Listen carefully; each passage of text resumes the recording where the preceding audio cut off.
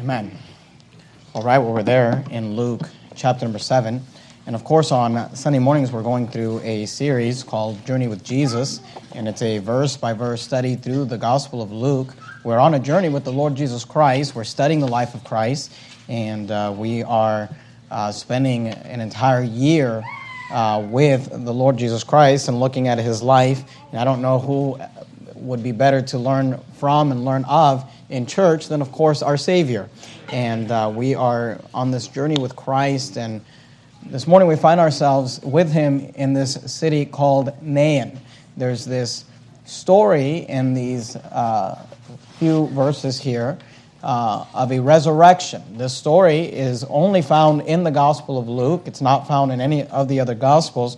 And just by way of introduction, I'm going to give you an outline. I'll give you 3 points, and I encourage you to write those down as we go through it. But before we jump into that, just by way of introduction, let me show you a couple of things from this passage here, and you can jot these down if you'd like as well. I'd like you to notice, first of all, that there are two groups that meet in this story. Notice there in verse 11, the Bible says, "And it came to pass the day after that he went into a city called Nain, and many of his disciples went with him, and much people." And of course, if you remember, we have Jesus traveling in his ministry.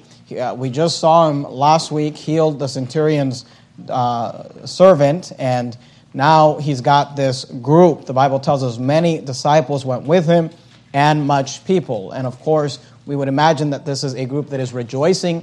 This is a group that has seen Jesus perform miracles. He just got done preaching that sermon on the plain. And this is a group that is gathered, and they are following Christ, and they are happy. They are rejoicing. They are fulfilled. But I want you to notice that there's another group. In verse 12, the Bible tells us, "Now when he came nigh to the gate of the city, behold, there was a dead man carried out, the only son of his mother, and she was a widow, and much people of the city was with her." Here we have what you would refer to as a funeral procession. We have this dead man being carried out to be buried.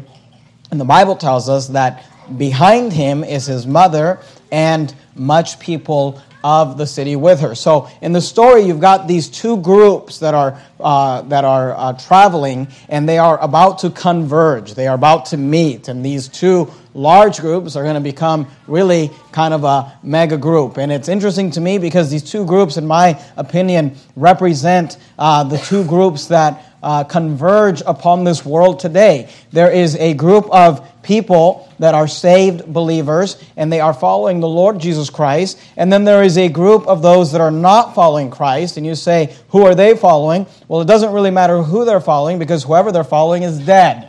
The Bible says, "Let the dead bury the dead." And the Bible talks about the blind following the blind. And here you have this group of mourners as they follow a dead man, and you've got a group of disciples as they follow the Lord Jesus Christ. And these two groups really represent the two groups in our world today. In this world today, there are two groups, those that are spiritually alive and those that are spiritually dead. And we see these two groups converging and coming together. But I want you to notice, not only is there two groups, but there's also two sons. Notice verse 12. Again, "Now when he came nigh to the gate of the city, behold, there was a dead man carried out." Notice, "the only son of his mother, and she was a widow." Here we have a widow who is burying her only son. He is dead. We have a son who is dead, and as we've read already in the story, this son who is dead is going to be resurrected. The Lord Jesus Christ will resurrect him. Now this son that is dead, he's the only son of his mother, meets another son, the Lord Jesus Christ, the only begotten of the Father. And it's interesting to me that in this story we have two sons, one that is dead but is destined to live, and one that is alive but he's destined to die. And the Lord Jesus Christ, of course, we know, will make his way to the cross, and he will die. So here we see these two groups, and we see these two sons. But I want you to notice just, and again, by way of introduction, also two resurrections. Notice there in verse 13, it says, "And when the Lord saw her, he had compassion on her, and said unto her, Weep not." This is the Lord Jesus Christ speaking to this widow woman. And the Bible tells us that he had compassion on her. And just again, by way of introduction, I want to highlight that this is often an emotion that is highlighted in the Word of God of the Lord Jesus Christ. The Bible often tells us that the Lord Jesus had compassion on someone or on a multitude of people. You don't have to turn there, I'll just read this for you, but in Matthew 10:36, the Bible famously says, "But when he saw the multitudes," referring to Jesus, "he was moved with compassion on them because they fainted and were scattered abroad as sheep having no shepherd." And the Bible often tells us that Jesus was moved with compassion, or that he had compassion. Here we're told that the Lord saw this widow woman and he had compassion on her. And it's an interesting idea that Jesus had compassion on her. And you might wonder why this widow and why this situation. And I want you to just understand something. And like I said, we're going to get into the text here in a minute. But just to give you context, this woman, the Bible tells us, is a widow. And the Bible tells us that Jesus takes special interest in her. He has compassion on her. And I want you to understand the widow's dilemma, because obviously any time that a family member dies or a loved one dies, that is a difficult time for anyone. And it's a difficult time for everyone. But this lady had an even more difficult time because of the fact that the Bible tells us there in verse 12 that she was a widow. What that means is that her husband, whose job it is to protect her, to provide for her, who has been given the position of leadership in her life, her husband has passed. She's a widow, meaning that she is now left behind, and her husband is no longer there to provide and protect for her. Well, in the ancient world and in the Bible times, there was no such thing as welfare or social security, and the responsibility of taking care for widows fell upon the children, and specifically the sons of that widow. So when this lady's husband died, the responsibility of someone taking care of her, seeking her welfare, providing for, protecting her, making sure that she's taken care of, fell on her son, her only son, but now her only son is now dead. So this lady is really alone. And in the ancient world, not only has she lost her husband, not only has she lost her son, but she has lost her sustenance. She has lost her protection and her provider. And she's in a position now where she will not have someone to care for her. And she may have to beg, and she may have to live on the streets or not be cared for. So we see here that the Bible tells us that when the Lord saw, notice there in verse 13, He saw her. He saw her. He saw this individual lady. And of course, we know that the Lord Jesus Christ is God. We're about to see that here in a minute when He resurrects her Son. But He not only saw her, He knew her. He knew the details of her life. He knew her financial position. He knew everything about her. He knew the grief that she had when she lost her husband, the grief that she now had when she lost her only son. And the Bible here tells us that when the Lord saw her, He had compassion on her. And I'm here to tell you something. It wasn't just her. The Lord knows you. The Lord knows me. The Lord knows all the details of your life and my life. None of it is news to Him. None of it is a surprise to Him. And He had, the Bible tells us, compassion on her and said unto her, notice these words, He says, weep not. Amen. So we see the Lord Jesus here. You say, why would you tell a mother at the funeral of her only son not to weep? Well, He tells her that because He's about to resurrect this boy. Notice in verse 13, and when He saw her, He had compassion on her and said unto her, weep not. Verse 14, and He came and touched the bier.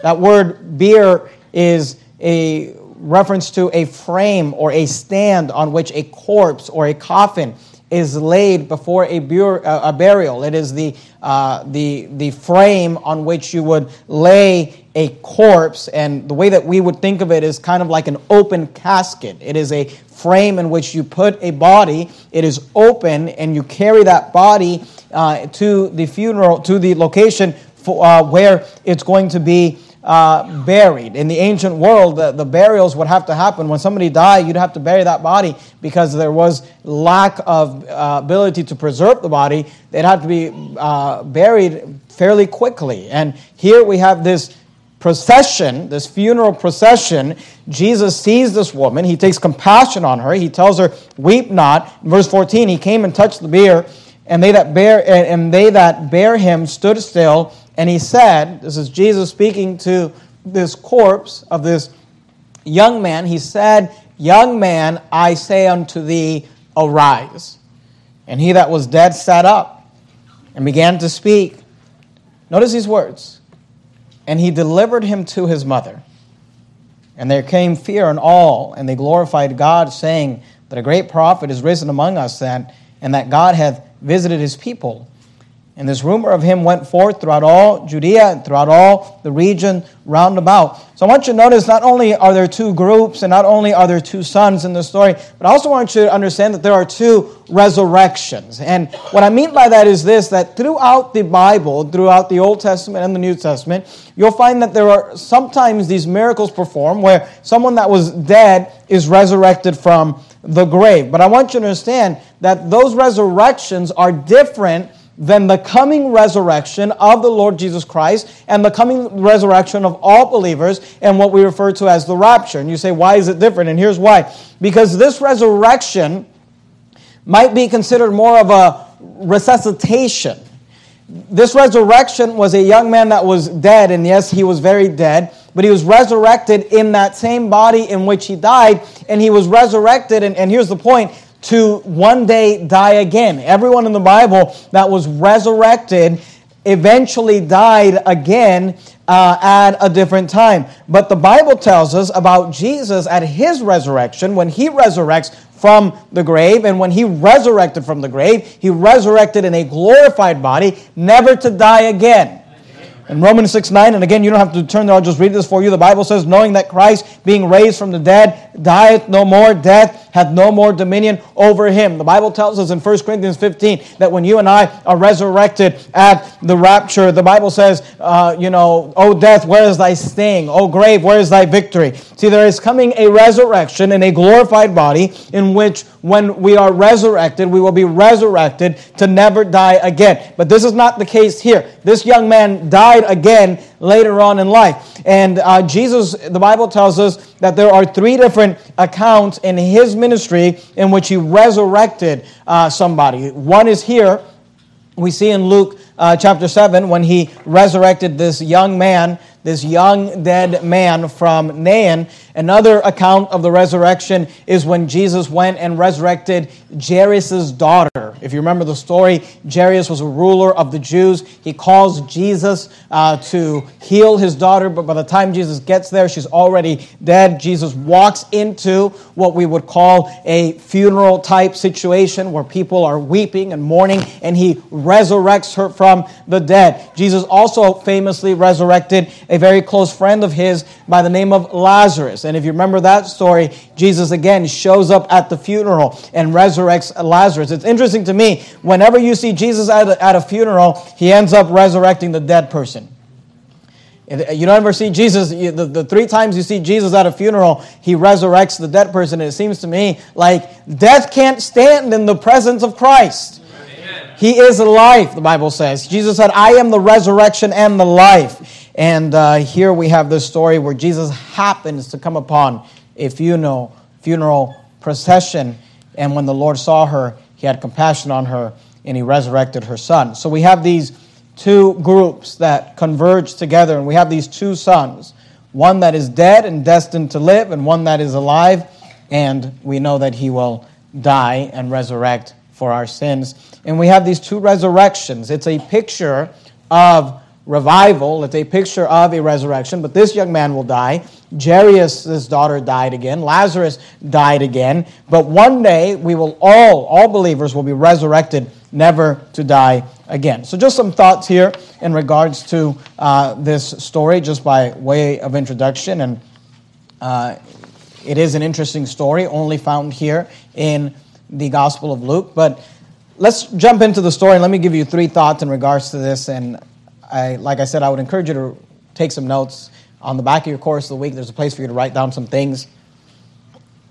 Whenever you see a resurrection in the Bible, obviously it's a literal physical event that actually happened. but there are some spiritual applications that can be made. And one that I like to always think about when I read these stories is that they represent revival. Because what you have is someone who is dead, and they are given life again. They are brought back to life. They are revived. And in Christianity, we often talk about revival in the idea of God's people being revived and being used of God. And in the story, we can find a picture or an illustration of revival. I'd like to just point these out to you, and maybe you can jot these down. Number one, I'd like you to notice the candidate for revival. It's interesting to me because Christians often talk about revival. We talk about revival, we pray for revival. People are often talking about, the revival of the nation and all these things. But I want you to understand that the candidate for revival is a corpse. Because in order for there to be revival, first, someone has to be dead. And the candidate for revival is, in this story is this young man that is dead. Notice there again, verse number 12. Luke chapter 7, verse 12. Now when he came nigh to the gate of the city, behold, there was a dead man carried out. In order for there to be revival, first, someone has to be dead. The candidate for revival is this young man who is dead. Now, I want you to understand something. Keep your place there in Luke chapter 7. That's our text for this morning. And go, maybe you would, to the last book in the Bible, the book of Revelation, Revelation chapter number 3. Revelation chapter 3. Do me a favor. When you get to the book of Revelation, put a ribbon or a bookmark or something there, because we're going to leave it and we're going to come back to it. Revelation chapter number 3. And I'd like you to notice a couple of things. First of all, I want you to understand this, that Christians can grow cold and die spiritually. I did not say that you can lose your salvation. The Bible clearly teaches the doctrine of eternal security. Once you're saved, you're always saved. But the Christian life, the life of a Christian can grow cold and die spiritually. And I don't want to get into the subject of James chapter 2 because it's a subject that you could spend a whole sermon on, but there's a reason why the Bible says that faith without works is dead. And people will often try to use that to say that if you don't have works, then you're not saved, but that's not what the passage says. It doesn't say faith without works is non-existent.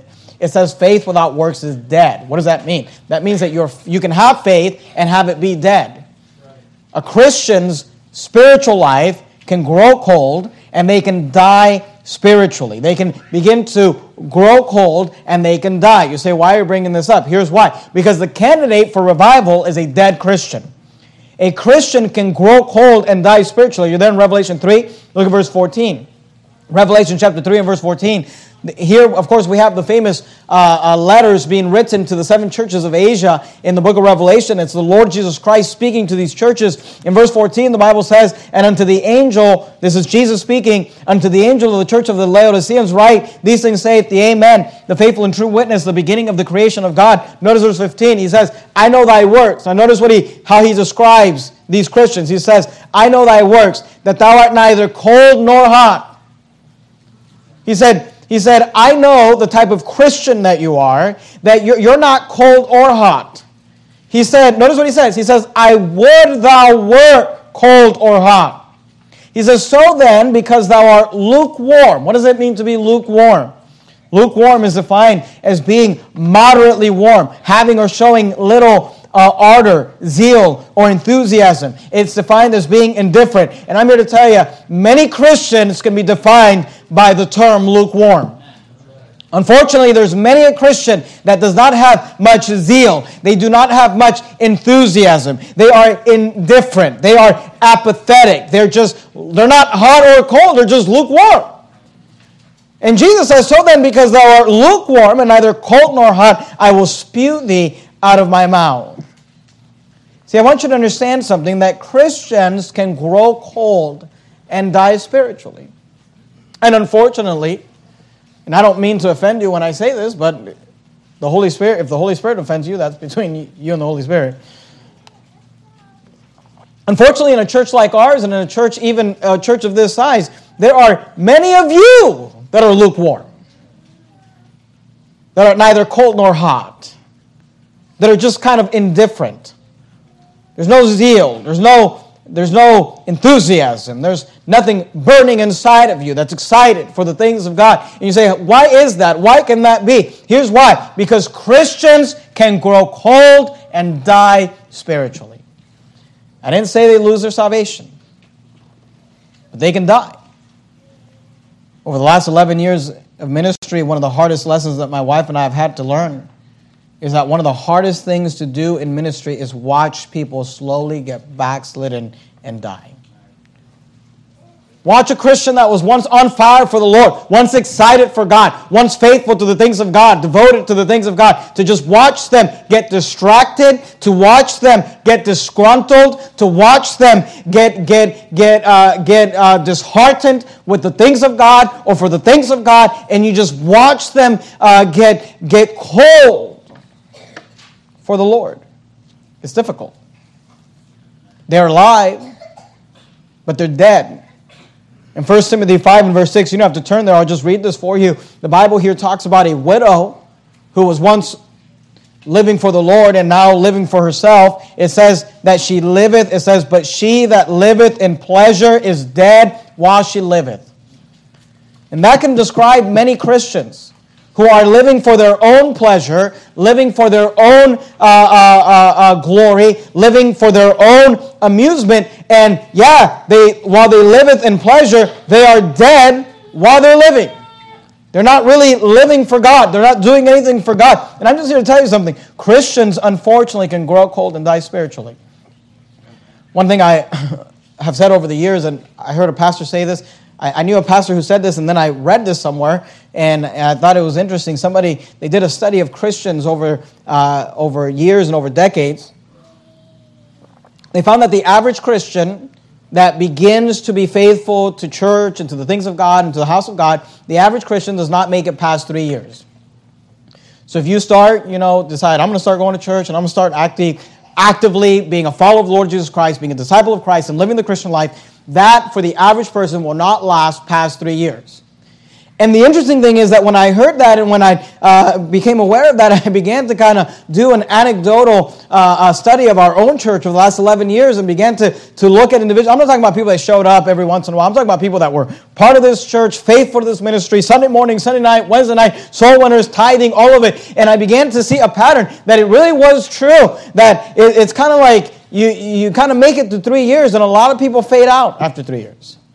The study found that if you are able to make it after 3 years, then you'll likely make it after up to 7 years. But for some reason, the 3-year mark is a time when people kind of begin to get this itch and they begin to grow cold and get backslidden. If they can make it past the 3-year mark, then the next itch, the next time that you get to, this time where you might get backslidden is the 7-year mark. The study found that if you can make it past 7 years, that you'll probably stick with the Christian life and following the Lord for the rest of your life. So it's interesting, and people over the years have brought this up to me just recently. Brother Joe and Miss Christine Laqueta came up to me a couple weeks ago and said, Pastor, we made it to our 3-year anniversary. And I'm like, praise the Lord, Now they're still, they're still, we're going to keep an eye on them until the 7 years.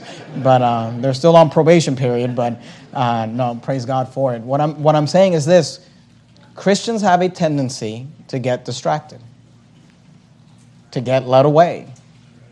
They have a tendency to forget the most important thing.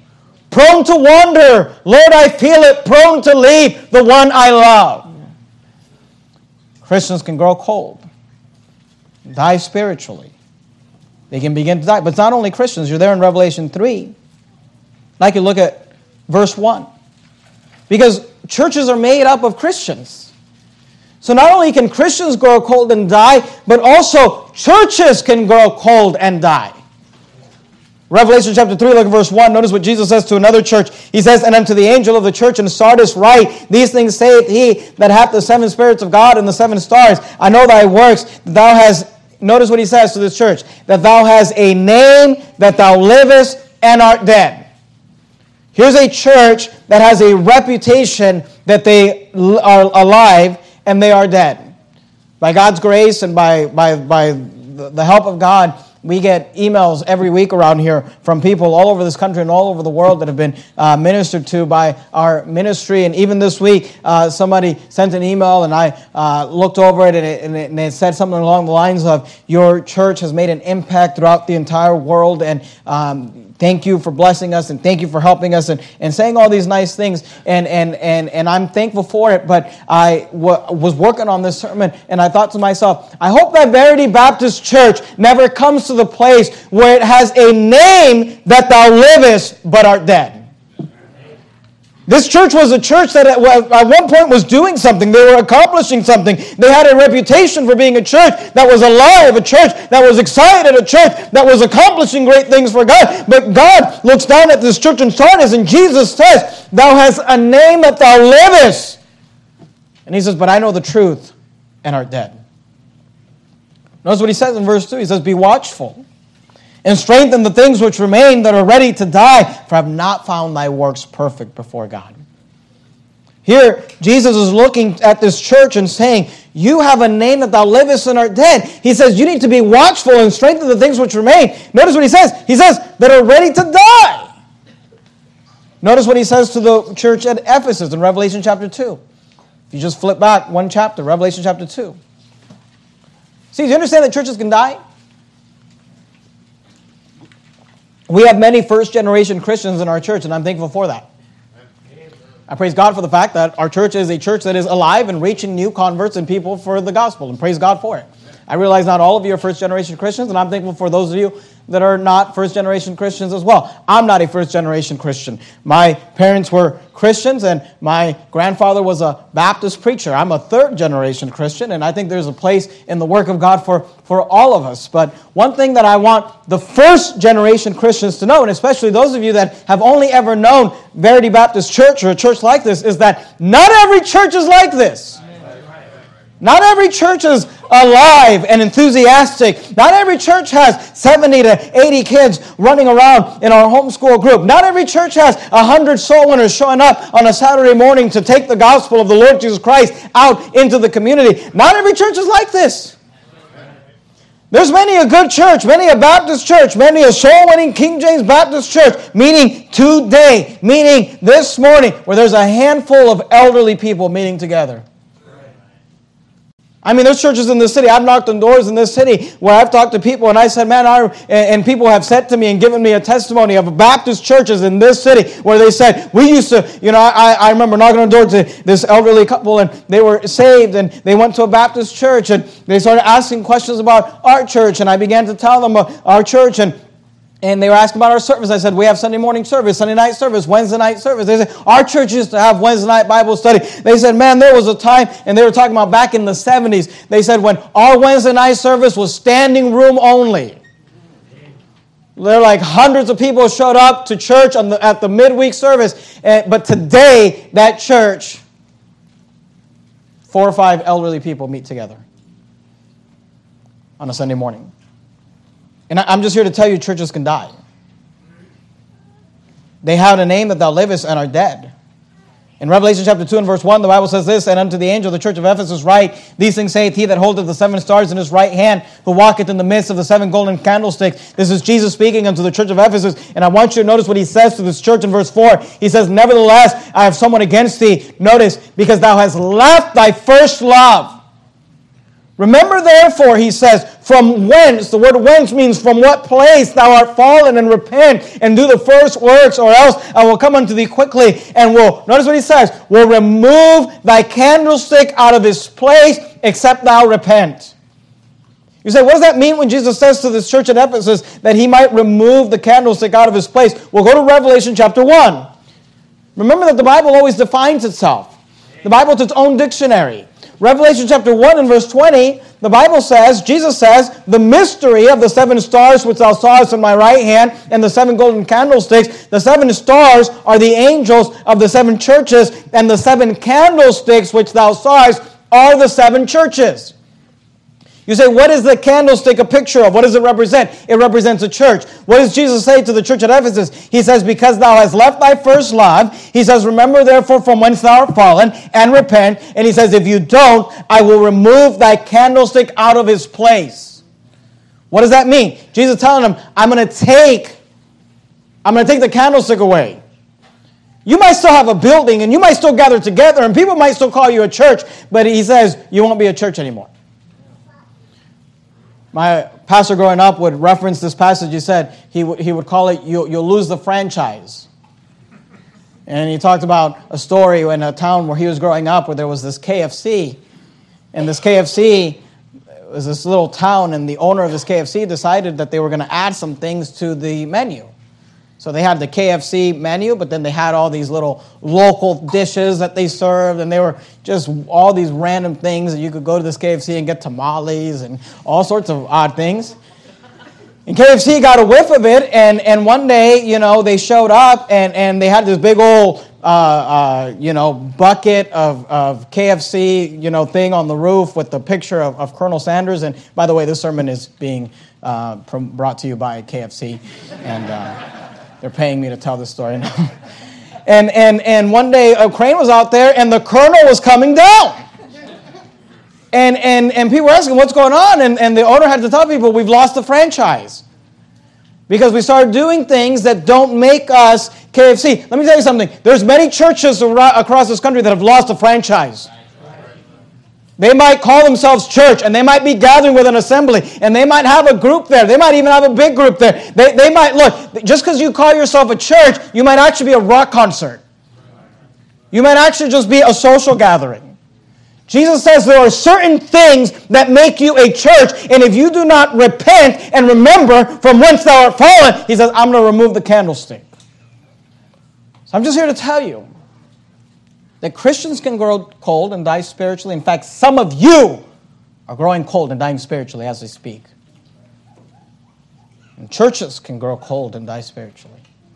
And by the grace of God, with God's help, we'll never let that happen. Not around here, not while I'm the pastor. You say, why bring this up? Here's why I bring it up, to give you hope that you don't have to die. You can be revived. In fact, the candidate, maybe here's where you say, my spiritual life is dead. It's cold. It's grown stale. I'm just not excited anymore. Well, then you're the perfect candidate for revival. Amen. Because the candidate for revival is a dead man. The candidate for revival is a dead church. The candidate for revival is one that is dead. See, this young man was dead. Go. Keep your finger right there in Revelation. We're going to come back to it. And go back to Luke chapter 7, if you would. We see the candidate for revival. This young man's dead. By the way, this young man's dead, and his mother, with a broken heart, is following after him, weeping and crying. And again, we understand that was a physical, literal story. But let me just speak to you young people for a second. When you go ahead and decide that you're going to allow yourself to get backslidden, you're going to allow yourself to get influenced by the world, you're going to allow yourself to be taken out of church, there's many a mother with a broken heart because of their spiritually dead child. Realize that you do not live on an island and your sins affect others. So we see this candidate for revival. But I want you to notice, secondly, this morning in the story, not only do we see a candidate for revival, but we see the catalyst of revival. You say, what do you mean by that? The word catalyst is a reference to a thing that precipitates an event, something that causes something else to happen. See, this young man was the candidate for revival, but he did not bring revival to himself. There was a catalyst. There was something that precipitated. There was something that caused his revival to happen. You say, what was it? Notice there in Luke chapter 7 and verse 12. Now when he came nigh to the gate of the city, behold, there was a dead man carried out, the only son of his mother, and she was a widow. That's our candidate. Here's our catalyst, verse 13. And when the Lord saw her, he had compassion on her and said unto her, weep not. Look at verse 14. And he came and touched the bier. And they that bare him stood still. Let me remind you that in the Old Testament law, touching a dead person was a no-no. It would make you unclean. But Jesus came and he touched the bier, and they that bare him stood still, and he said, young man, I say unto thee, arise. You say, what was the catalyst? What was the thing that precipitated? What was the thing that caused revival to happen in the heart of this actually dead young man. But it's the same as the catalyst for, look, whenever you see a Christian that is just on fire for God, they're in love with the Lord, and they're loving God, and they're serving God, and they're excited, and they're not bitter, they're not angry, they're not discouraged. Life's not always easy, but their faith is in God. You say, well, how does that happen? It happens because of two things. First, Jesus touched them, and then Jesus spoke to him. He came and touched the bier, and he said, young man, notice the emphasis. He said, young man, I say unto thee, arise. You say, what brings revival? Here's what brings revival. Fellowship with Christ and the Word of God. I mean, notice what Jesus said. Go back to our dead and dying churches and Christians in Revelation chapter 3. Look at Revelation chapter 3 and verse 20. In Revelation chapter 3, we have the lukewarm Christians. Remember them? I know thy works, that thou art neither cold nor hot. I would thou wert cold or hot. So then, because thou art lukewarm and neither cold nor hot, I will spew thee out of my mouth. You say, what's the antidote?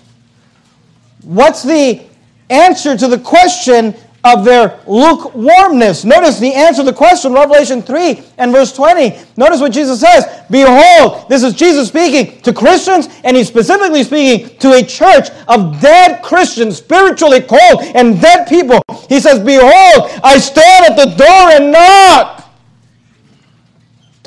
Don't miss that. Jesus is looking at a church, and he's saying, I'm on the outside looking in. You know that Jesus and the presence of Jesus is not at every church? He said, I stand at the door and knock. He says, if any man hear my voice and open the door, he says, I will come into him and will sup with him, and he with me. You say, what is the catalyst for revival? It's this: fellowship with Christ through his word. He said, won't you let me in?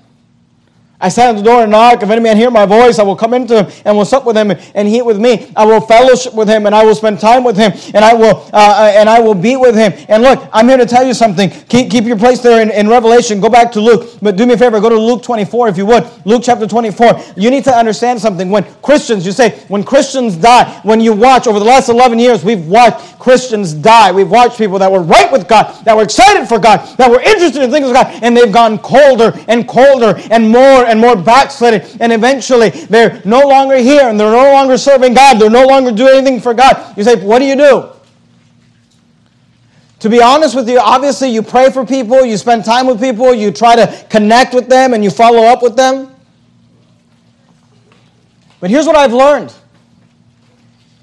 is that the hope for their Christian life cannot be found in their relationship with me.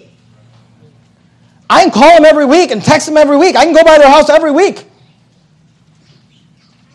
But Christianity is not a relationship with a pastor. It's not a relationship with anybody else. It is, you say, how do you keep a relationship for God hot? Hey, you keep it when you have a close walk with Jesus. Amen. See, the truth is this: you can be in a church with a pastor and a pastor's wife that cares about you, with 200 believers here and team captains and all sorts of spiritual leaders that can pray for you and call you and be with you. We can get as close to you as possible, but if you're not close to Jesus, there's really not much we can do. And on the flip side, you can get arrested, be in prison, isolated from everyone and anything, and have a close relationship with Jesus, and still be on fire for God. See, you know what the problem is of the Christian that dies? And the problem of the churches that die is that they no longer have fellowship with Jesus. Let me give you an example. Luke 24. Luke 24. Look at verse 5. I love this story. This is the story of the disciples on the road to Emmaus. This is after Jesus has died. He's now resurrected, but his disciples don't know that he's been resurrected. These specific disciples don't know that. In Luke 24 and verse number 13, we'll just skip some of this for sake of time.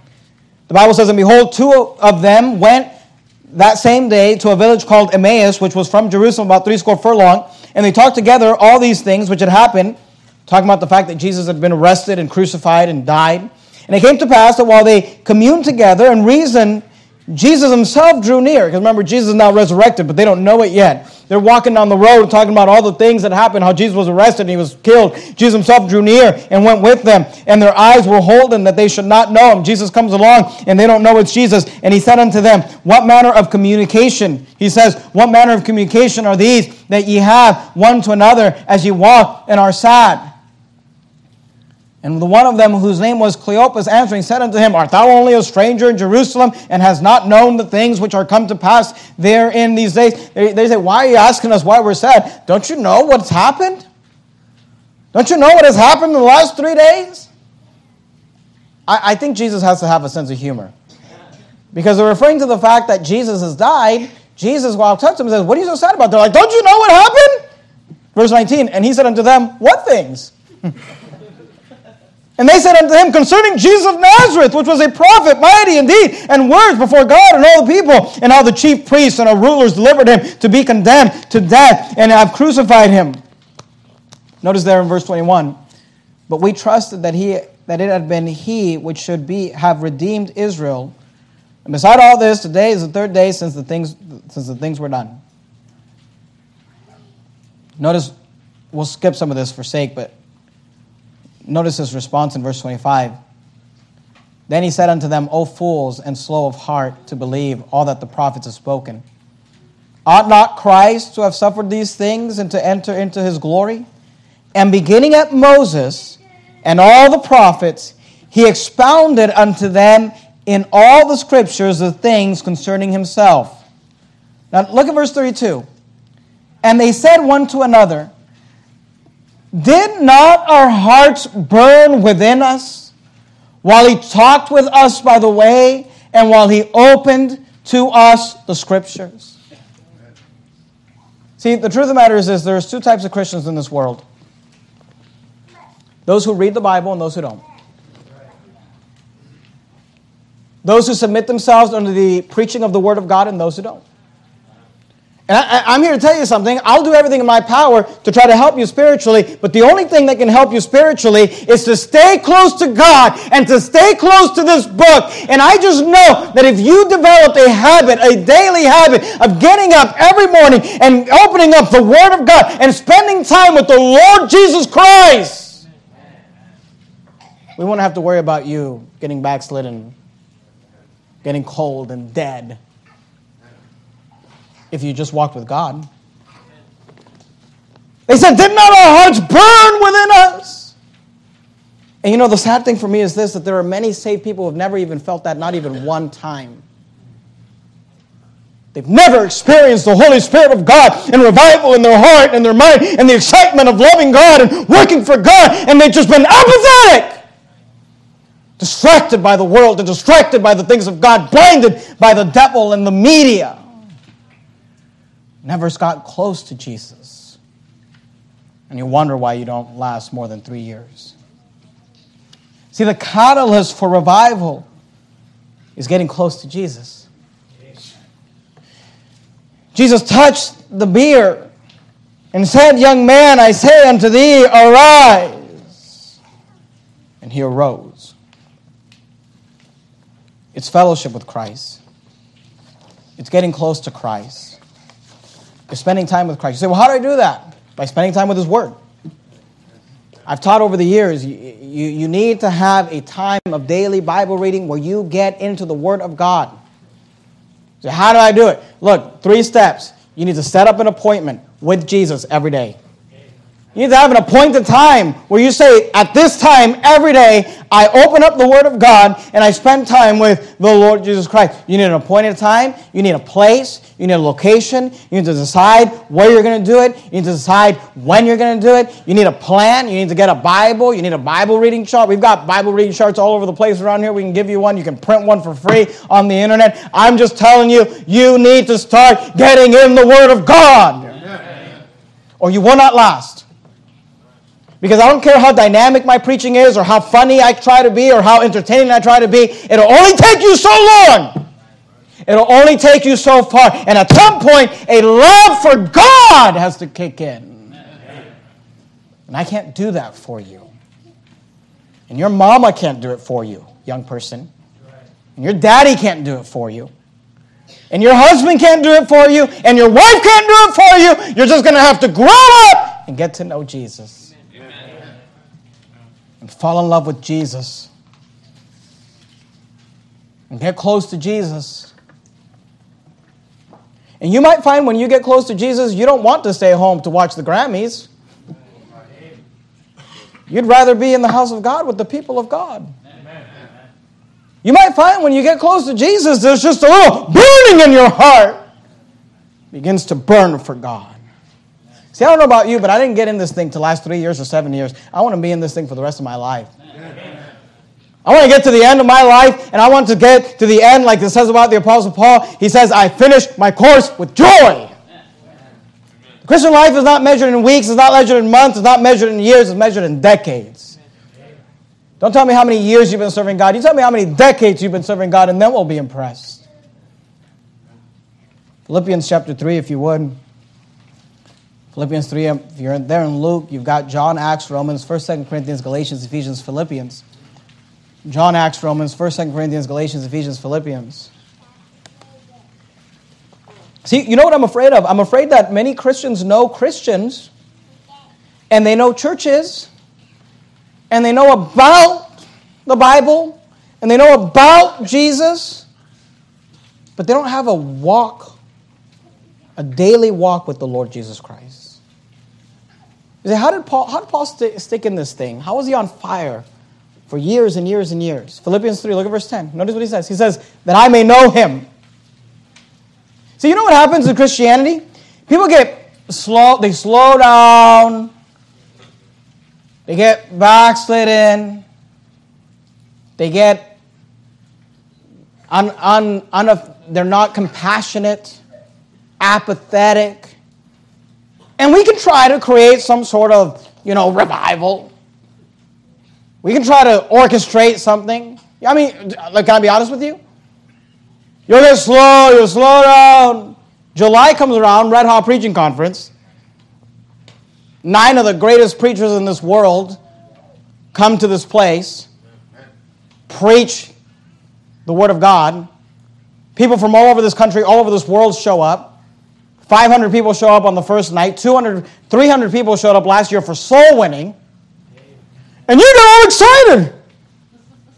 Whoa, a revival. That's not revival. I'm not against it. We do it. I'm for it. But the Christian life, you ought to be excited. You go to the Philippines, you go to Mexico, you go on these mission trips, and it's great. Well, you know what? You just show up. How about you just show up to reach the lost man down the street? Amen.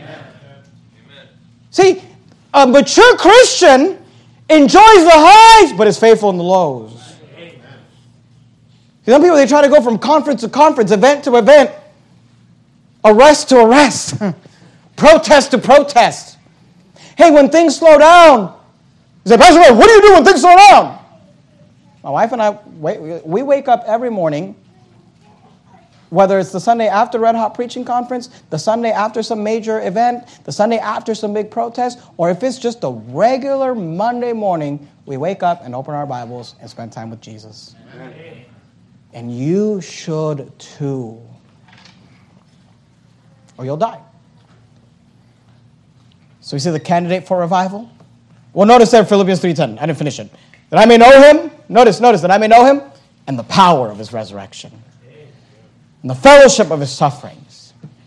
Being made conformable unto his death. We see the candidate for revival. We see the catalyst for revival. Go back to Luke chapter 7. Luke chapter 7. Look, I'm just here to tell you, you gotta get to the place.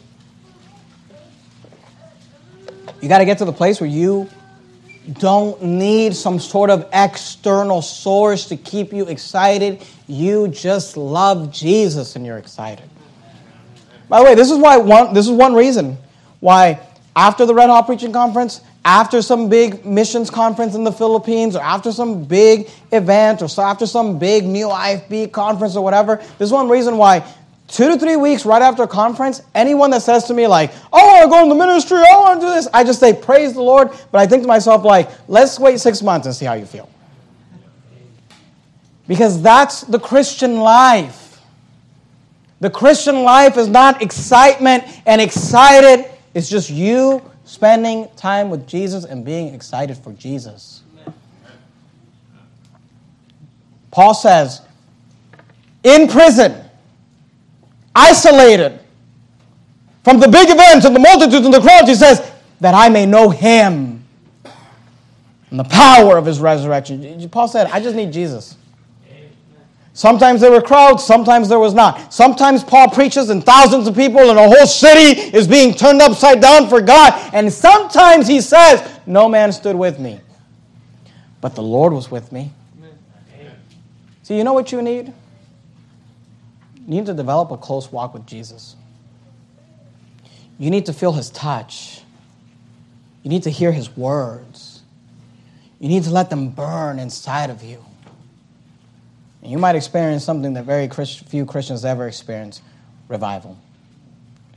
So we see the candidate for revival, and we see the catalyst for revival. Let me just real quickly give you the characteristics of revival. What does revival look like?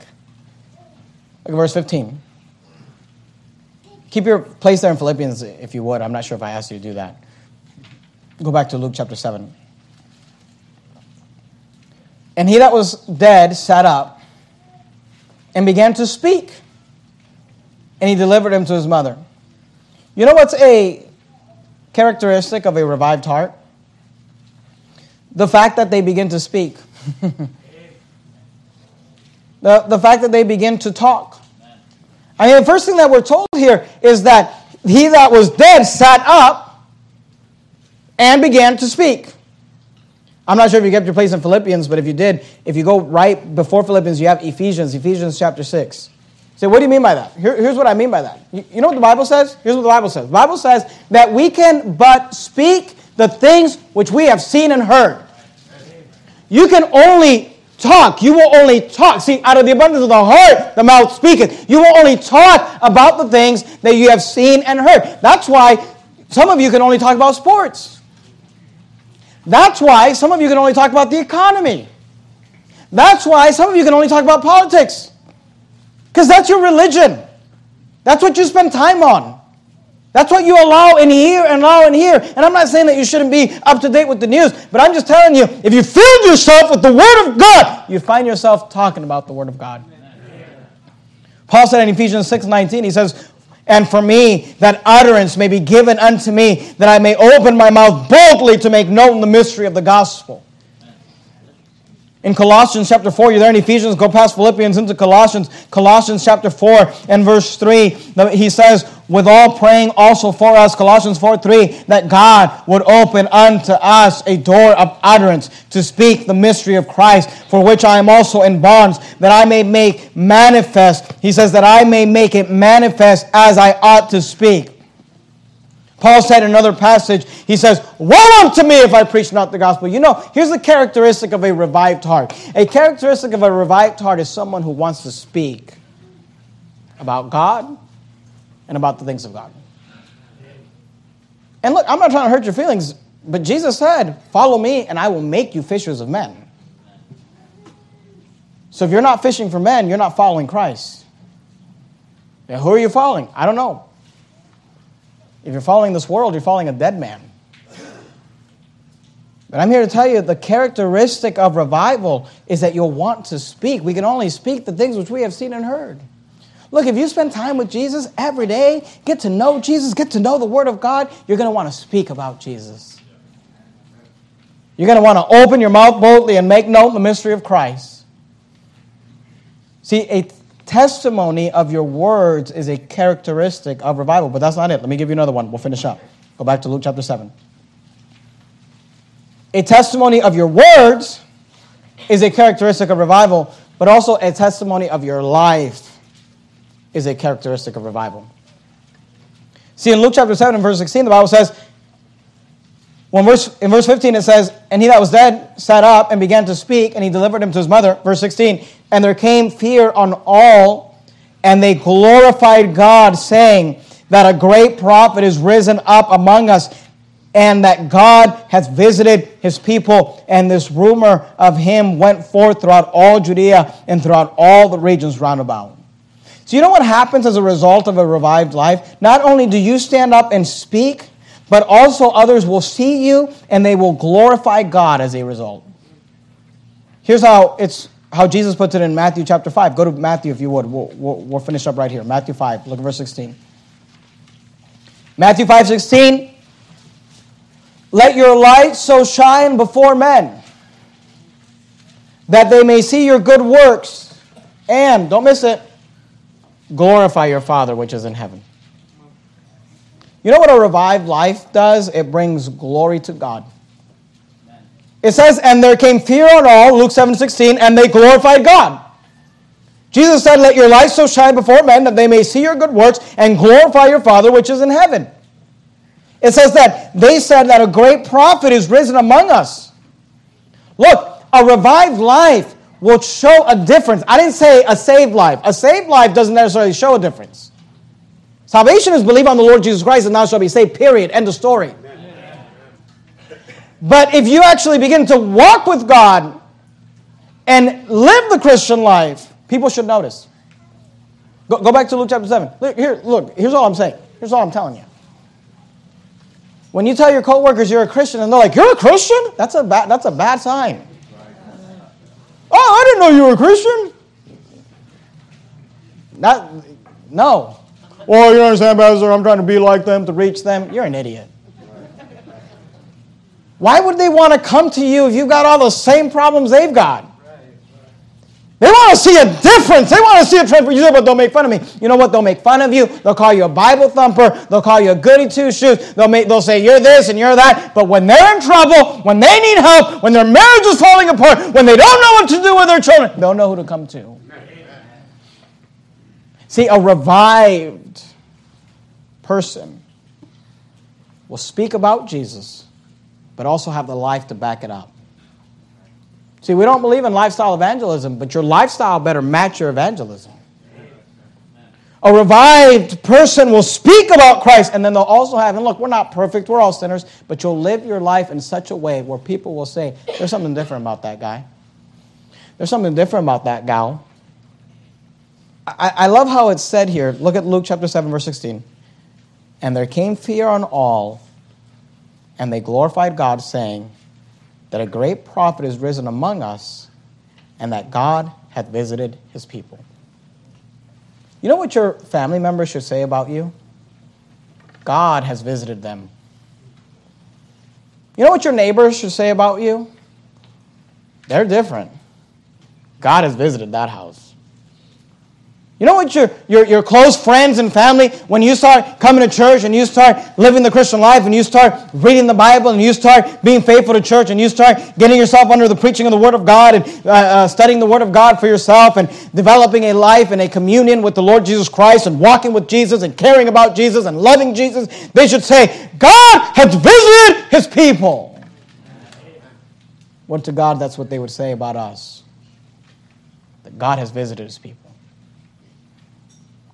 Verse 17, and this rumor of him went forth throughout all Judea and through all the regions round about. That's our goal. Our goal is that you would be revived, that I would be revived, that this church would be revived, that our lives would be transformed, and that the message of Jesus would go out from here, out there, into our community. Let's bow our heads and have a word of prayer. Heavenly Father, Lord, we thank you for the story of this dead man. We thank you for the fact that you had compassion over his mother and you resurrected him. But Lord, I pray for some dead Christians that need resurrecting. I pray that you would never allow this church to die. I pray that you would keep us revived. Help us to walk with you. Help us to have a genuine walk with you, Lord.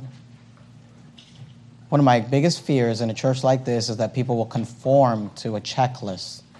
They'll conform to rules. but never have a heart for the God of those rules. I pray you never let that be. In the matchless name of Christ, we pray. Amen.